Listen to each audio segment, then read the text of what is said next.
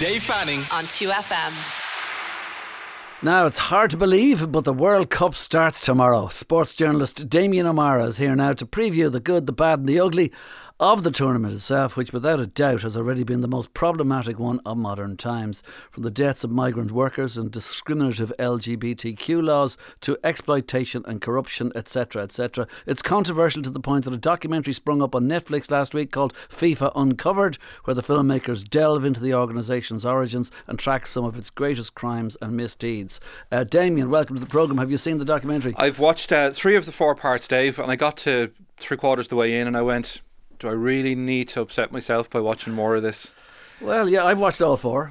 And it's something else, all right, no doubt about it. It's something we kind of probably and kind of all knew. It's one of those ones. When you see the cameras so much backstage, when you see everything, every walk that Sepp Blatter makes, you go, oh yeah, okay, right, sure, I knew that.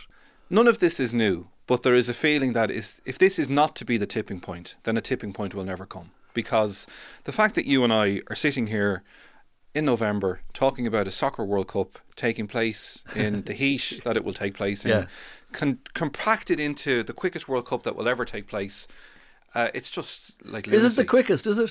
Yeah, like so basically less Spain, amount of days, Spain in 82 was the shortest, and this is now the shortest World Cup of all. No, sorry, it's level with Spain, I think. It would have been the shortest, but for the fact that up until not that far ago, the host nation were not going to play in the opening game, which has been the World Cup tradition going back to all times. So they switched the game between the mighty Qatar and Ecuador from Monday to Sunday in order for them to play the opening game.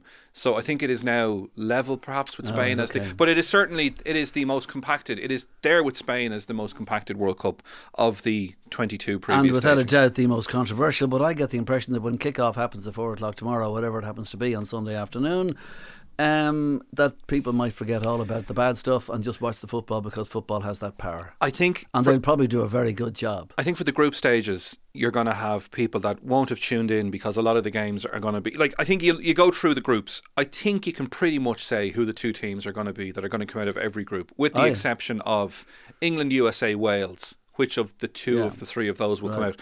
I think once you get to the knockout stages, particularly the quarterfinals, semi-finals, finals, I have no doubt in my mind the TV figures will be on a par with what they were for Russia a couple of years ago. Well, listen, just the documentary then itself, I mean, it is disgusting. It really is. Yeah, it's like the Wizard of Oz when you peel back the curtain and you demonstrate to people what it is that happens behind. But again, none of this is new. I think it's just the fact that it is all compressed together and it's delivered to you on, like, you've heard all these little stories. Well, about it's new FIFA for a lot of people. years. You and me spoke about this a year ago and 2 years ago, the same kind of thing. I remember coming in here, was it for the World Cup in 2018, and you had the place covered in wall charts. Like literally, now this is no word of a lie, you must have had 6 wall charts, and I'm coming today, there's not one wall chart to be seen. So I am taking that as the measurement that I have you're the glossy ones at home on the coffee table. You know, I'd have to buy a coffee table to put it on. So I was taking this as the demonstration that your enthusiasm is gone. No, I mean, like, I must say, like, there's very little talk about it until like, kind of now, and all the talk really is so negative and minus, and rightly so.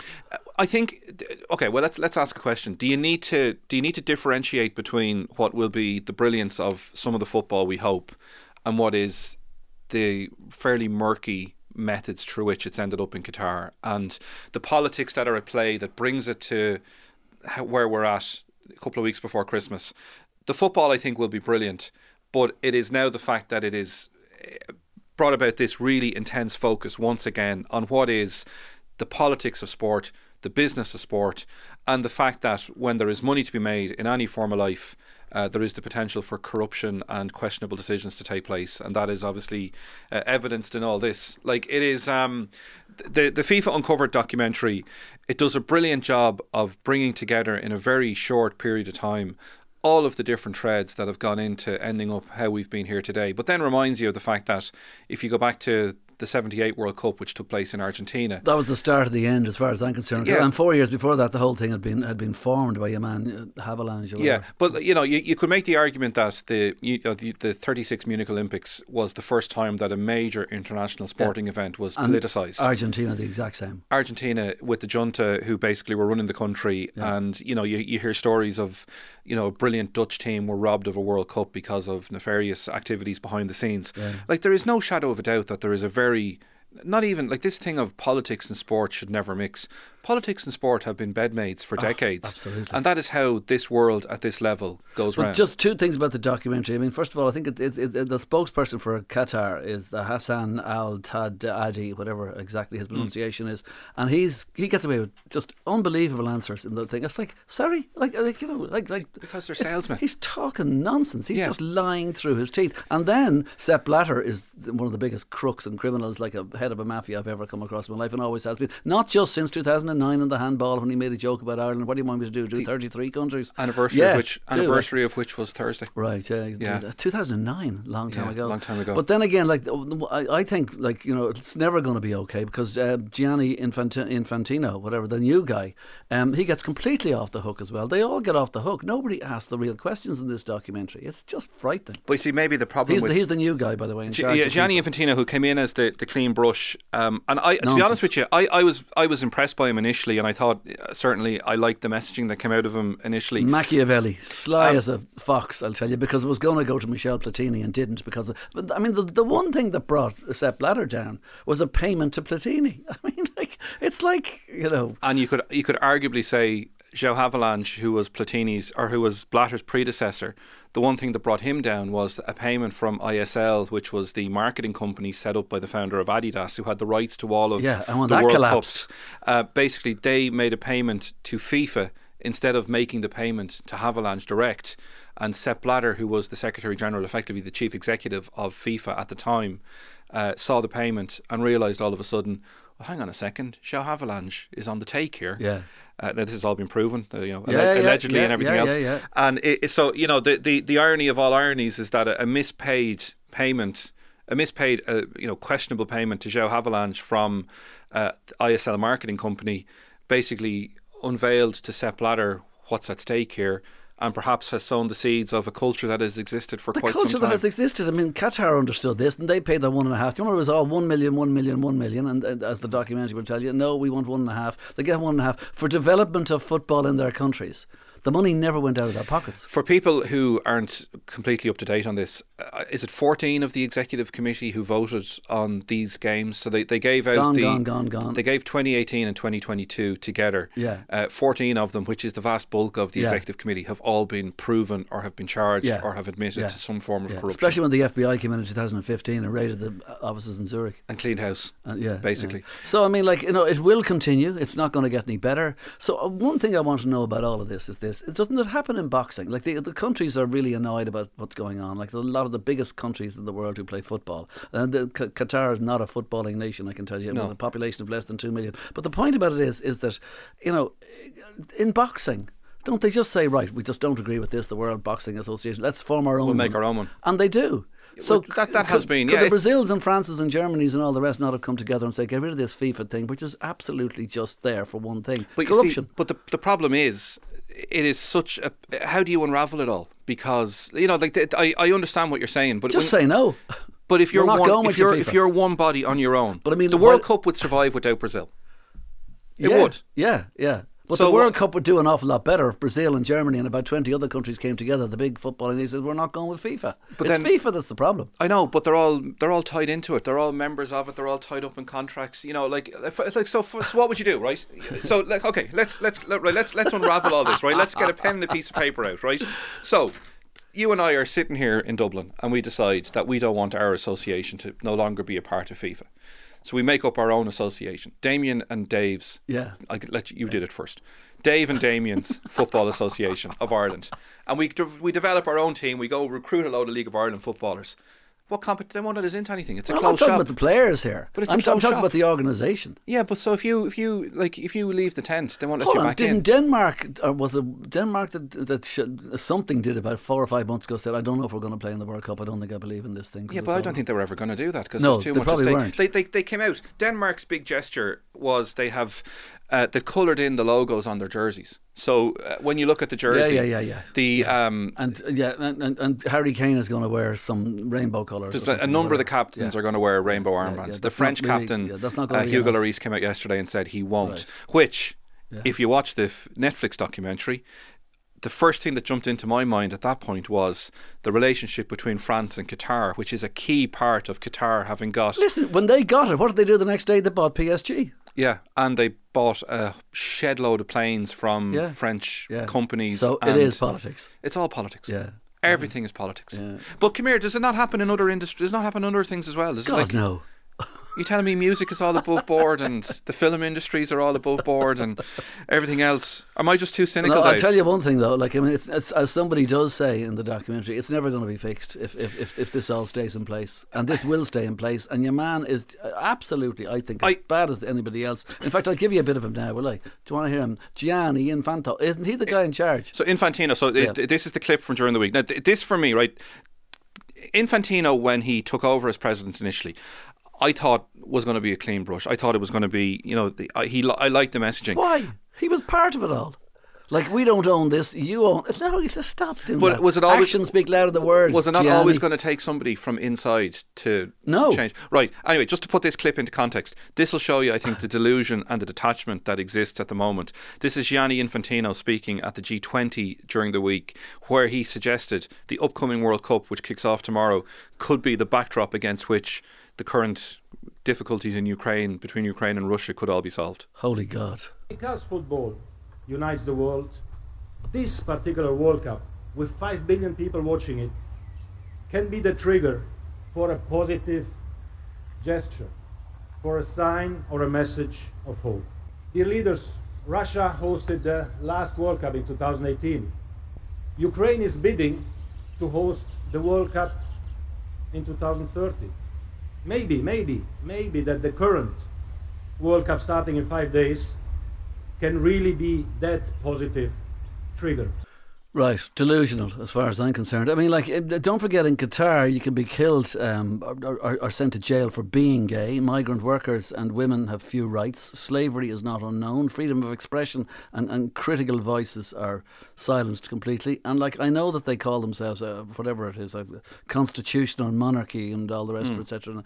It's dictatorship. No, and I think that is the big issue with all of this. And the point was made, like Hugo Lloris, the French captain, Spurs goalkeeper, came out during the week and basically said, like, we as players are being put under too much pressure to speak out against this. And if you wanted to speak out against this, the time to speak out against it was 10 years ago when they were in the process. Now is too late. Because they gave it to a dictatorship a few years ago, and they might as well give it to North Korea next and make it 3 in a row. The issue with all of this is sport and significant international events are used time and time again by countries as a means of justifying their existence on the international stage. I feel the phrase sports washing going on. Well, exactly, sports washing. But like there's more than sports washing. It's like sports washing is the big thing at the moment. This is a positive representation of ourselves on the global stage. And this is the issue that's at the crux of all of this. You can talk all you want about the bidding process, which has been proven to be completely without any form of credibility or transparency. Absolutely. You can talk about the relationship between major international sporting organisations and political powers and big business around the world.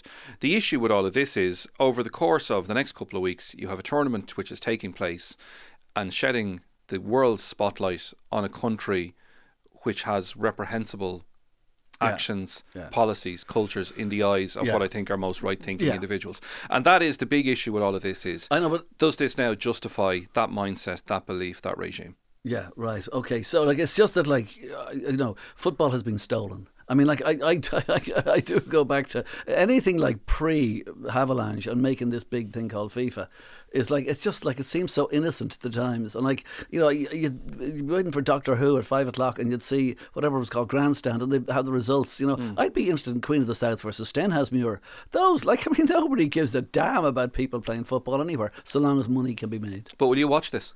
I probably will. You see, I'm so like, I know, and I make no bones about it. Like I've sat in this studio hosting programs, and we've questioned the staging of it and everything else. If I got a phone call a couple of weeks ago to say we need a producer to go to the World Cup, I probably would have gone. It's to the only World once Cup. every 48 months, and like it's one of the greatest months ever. And like we touched upon earlier, I still think the figures, like there will be an element of opposition to it, and people might decide over the course of the first couple of days, I'm not going to watch this. I don't want to be a part of this. But still, I have no doubt by the end of it, in it'll this be as popular as documentary, ever. Sepp Blatter is all over it, and he gets interviewed Yeah. by it. Now, are you surprised by that in some ways? Because, there's a total lack of analysis, introspection, or any kind of remorse on his part at all. Do you He know just doesn't get it. The minute I saw that certain figures had appeared in this documentary series, I started to question: is this worth watching at all? Because how difficult a ride are they going to get if they've agreed to do it?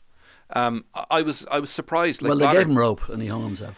yeah, but I think the issue around this is you have had decades of individuals like Sepp Blatter who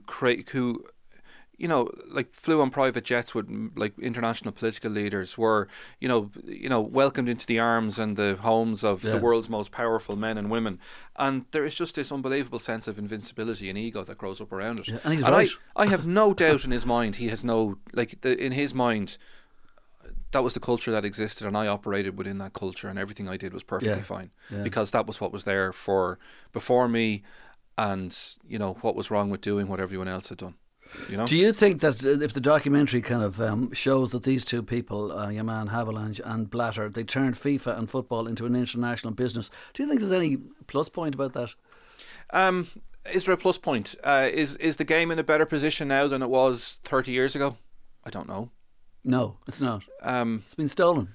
Yeah, it has been. It's been appropriated and it's been used for other benefits. Now, come here. Football does great work at grassroots level. Loads of great. It'd do an awful lot better work if the money that was paid under the counter was actually used and what it was meant to be paid. Yeah, I don't disagree with you. Yeah, and that's particularly you go down to Oceania, you go to different parts of the world, the Caribbean, and there is. And the guys in charge of those just as corrupt. Yeah. Come here. Sport does great stuff. It would do better stuff if it had more money filtering down to grassroots people level. are saying a lot lately that sport is the new religion. I'll go with that. No problem. Well, that we're all deluded and believe in false gods. You know what I mean. I speak in jest, anyway, obviously. I speak in jest. Have you found that the reaction of the sporting world to Qatar being the host? Tell me about that. Come here. Nobody's coming out. There are plenty of people who are coming out to criticise the decision. I'm not aware of one player. I was trying to talk to. I spoke to Tony O'Donoghue, our correspondent, who's reporting in Qatar this week. I'm not aware. I can't find one player who has decided not to make himself available to play in the World Cup. I'm not aware of one manager who has made the moral high ground. Now, here's a bit of Louis van Gaal. Tell me what he's actually. Louis van Gaal. These days, he's in charge of the Dutch He's the Dutch coach. Now, this is where it's almost like this has crept up on people. And Louis van Gaal, Carlos Queiroz, who's the Iran manager, former Manchester United assistant manager, people might remember him. He was very, very critical during the week in his press conference as well. And it's almost as if these guys have all suddenly arrived into the Arab states and have realised, hang on a second, we shouldn't be here at all. And that was part of Van Gaal's stance during the week in his press conference. Well, hold on, maybe, just maybe, the FBI, what they did in 2015, should have had much bigger repercussions than it possibly did. I mean, I know that lots of people were arrested, lots of people were kicked out, but maybe it wasn't enough. Here's Louis van Gaal. I think that you have to play in football countries more experience with everything, but also to stimulate that country in another way, that they are at the right way. And this is also a small country. Now, my family or my friends has a lot of difficulties to find a place. Right. But you see, this is one of the things we delude ourselves about most. We fixate on legacies. I cannot remember a significant international tournament like this, or like an Olympics or anything like that has left a legacy. You go to Barcelona, what was the Olympic Village is now amongst the most exclusive area of residential property in Barcelona. Okay, it was like largely wasteland before that. It was down the port area. You go to, I haven't been back, but by all accounts, if you go to Rio, everything that was built for the World Cup, most of it hasn't been looked upon since. Olympic Park in London has served a purpose because they built a massive Westfield shopping centre just beside it, and West Ham were allowed to have a run of the stadium to keep it relevant. Okay, Qatar is rich enough as it is. It's not going to get any richer as a result of the World Cup. What is the legacy going to be? Well, hold on. There are legacies as well. People giving out about the fact that the Queen, who died in England there some time back, and it cost something like $4 billion or something for the whole thing, and that I guarantee in the next 5 years you'll see $35 billion coming in terms of tourism. Yeah, okay, yeah. But are you would you rush to Rio having seen the Olympic Games in Rio? No. And again, we do have this disproportionate fixation on what good is this going to do in the long term, when in reality you can go to Olympic venues around the world, none of which have ever been used again or have been taken down. Like, you know, I'd say more people have gone to Stratford in London, which is where the Olympic Park was, of late, because the ABBA Voyage thing is on there at the minute, than have anything to have knocked on from the London Games 10 years ago. Okay, so you say the players should not have boycotted the tournament, and obviously you're right about that. So will players take a stand though in any way to illustrate their issues around the event, and not just Harry wearing his whatever? I was more saying you can't blame the players for the decision to send it there. No. Like I would have found it very interesting if a significant player had come out and said, I don't want to be a part of this, I don't want to be associated with this, I won't go. You're going to have a situation where the Danish Football Association wanted to have human rights T-shirts that their players were going to warm up in. They were told they weren't allowed to. You're going to have a number of captains are going to wear LGBTQI friendly captain's armbands, so like pride armbands. I wouldn't be surprised if you see a significant increase in the number of players, say, who might have pride laces in their boots. Like, realistically, they're not going to be allowed to make gestures on their jerseys. You know, you can't wear something on your jersey. Sorry, the other issue is this isn't the World Cup for the ages. It's the World Cup being played in the Middle Ages. Yes, fair point. Yeah, that's a good way Sorry, of summarising it. What were you saying there? I was going to make the point that the other issue as well that you have to remember around this is FIFA run the whole gig. So if there's a pitch invader, you don't see the pitch invader because the director who is employed by the governing body, the organising committee, is told, as a matter of course, you don't show the pitch invader. Like that happens in the Premiership as much as possible. But my point is, if there's a protest, so if I don't know, if Harry Kane scores the winning goal in the final, if England get that far, and he has a T-shirt on under his jersey to protest against the fact that we're here, or to highlight the issues around gay rights, to highlight the issue around the state police and everything else, and he whips up that jersey to show that T-shirt, is the match director going to send those pictures worldwide? No, I would doubt it. Yeah. So I think the issue of protest, I would be quite interested to see to what extent, if there is a protest, that protest is brought to the world. Like you saw, there was a situation during the week. Now, again, there's two sides to every story. The organising committee will say they had notified media about very strict rules around filming in certain public locations. I think it was a Danish television network live on TV the other night got interrupted by the local authorities. Then they apologised. And that's been seen as this is a further indication of the controlling no nature booze of what's on going the to happen. ground. Yeah, which is that in a way is. I find that slightly intriguing from a business point of view as much as anything else, because the alcohol sponsorship and the alcohol sales is such a significant part of the gig. The Budweiser thing is hundreds of millions. Let's be honest, let's get back to its core. We are going to watch 22 men kick a stuffed ball, an inflated piece of leather around the pitch for our own enjoyment. But this is big business.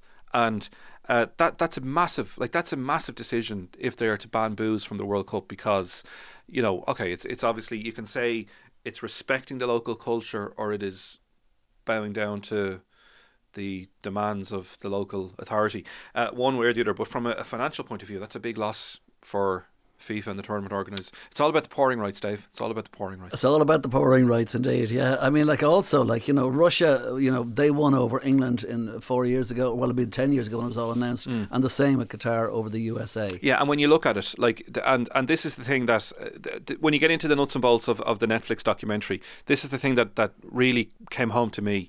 If you go back and you read the Qatari bid, the feasibility study, completely rubbished it. It was like it almost likened it to something that had been put together by a group of transition year students. You want to bring a tournament which was meant to take place in the summer, when, can you imagine what the temperatures were going to be like then if the players are complaining about it already? The vast amount of the stadia have had to be built. Nearly all of the infrastructure for this has had to be built, which then in turn has put pressure on the construction industry, which then has brought about the entire issue around migrant rights workers because of the demands to try and build this with the speed that it is needed to be built. There are so many grounds upon which this thing should never have got off the ground and beat a US bid, which effectively was almost like the plug and play version. We have the infrastructure ready to go. We're 10, 12 years out. We are ready to go. Just come and we'll throw the party for you. We have everything you need already. And they decided to go and do this. And we are a footballing nation because the women's team in particular. Yeah, well, they're more of a footballing nation than world Qatar. Now, come here. There is a counter argument. If it is, you look at just say, for example, one of the criticisms of the Rugby World Cup is that the Rugby World Cup keeps bouncing around the same venues. It goes to New Zealand, it goes to France, it goes to England. it might go to Australia, it goes back to New Zealand. That, you know, if football is the global game, you know, that marketing phrase which is used, it's only right that the Arab world would get a slice of the pie at some stage. Asia's had it, Europe's had it, Africa's had it, South America's had it. North America, Canada, Mexico are going to share it next time round. Money talks. I know, but you know, is there an argument that it should be brought to that part of the world at some stage? Just this was not the bid to bring it there with. This was not the place to bring it to either. You know, I mean, like FIFA is just this giant criminal organisation filled with corruption, money laundering, and bribery, and that's the least that comes out of this 4-part series. And nothing is going to change once FIFA is allowed to stay there, because your man Infantino is just carrying on as far as I'm concerned. He's a total chancer. It is a cruel reminder again that it's just money talks and whatever it is, sport, music, whatever else walks. Indeed. Have you seen the story during the week about David Beckham and his... Which one this time? So his reported 150 million quid sponsorship deal to be an ambassador. Now, he's not doing any interviews, I see. Yeah, and the comedian Joe Lycett is going to shred 10 grand if Bex doesn't.